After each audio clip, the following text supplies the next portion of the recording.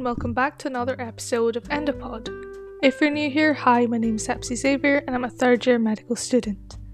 Today we're going to be discussing the role of GLP-1 agonists in tackling obesity.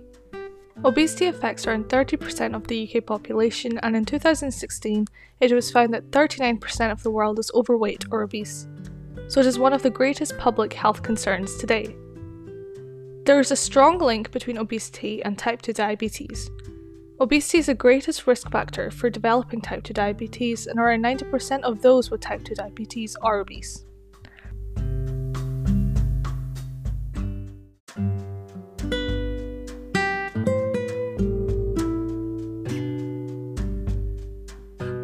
Obesity is characterised by a BMI measurement of 30 or greater.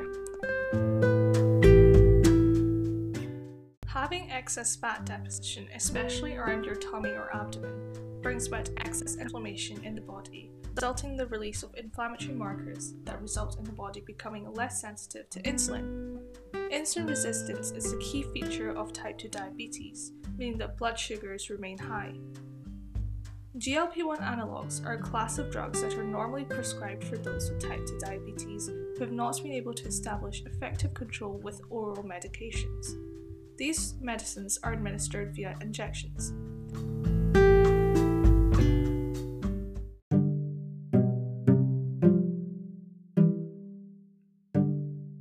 GLP-1 is a naturally occurring hormone that we produce from the gut after eating.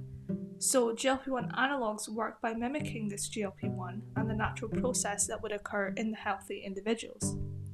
These drugs stimulate insulin secretion by the pancreas. This helps decrease blood sugar levels. They inhibit the release of glucagon, which is a hormone responsible for increase in sugar levels, and it also delays gastric emptying. This means your stomach stays full for longer, so you're less likely to eat excessive amounts of food, which contributes to obesity and diabetes.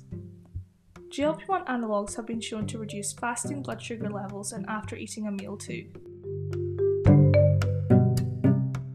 They have been also shown to reduce HbA1c, which is a measurement of how well someone's diabetes is controlled.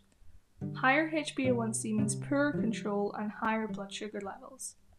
GLP-1 analogues also decrease insulin requirements, as they have also been shown to cause weight loss for patients.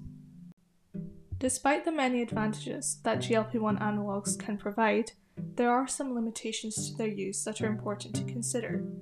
GLP-1 analogues cannot be used in individuals who have kidney damage, or in individuals who have a history or severe risk of pancreatitis.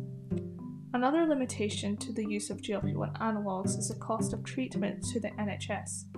It is estimated that the cost of a 30 supply of GLP-1 analogues is around £80, and when compared to a 30 supply of metformin at £1.33, this represents a significant cost to the NHS.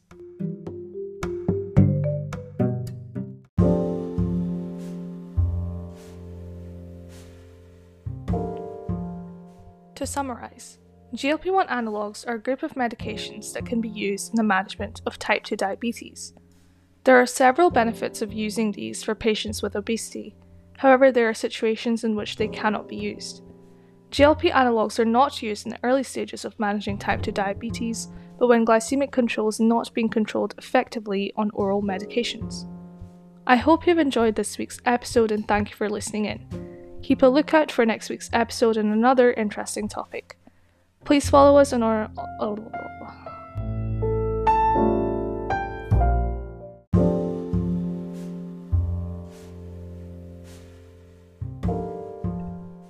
I hope you've enjoyed this week's episode and thank you for listening in. Keep a lookout for next week's episode and another interesting topic.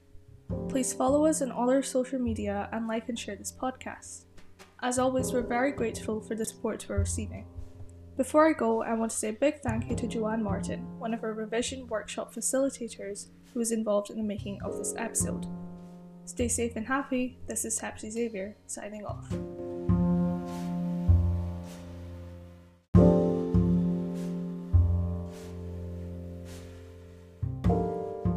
Disclaimer: Aberdeen University Endocrinology Society is a student-led organisation, and the content provided through Endopod is solely for informative purposes.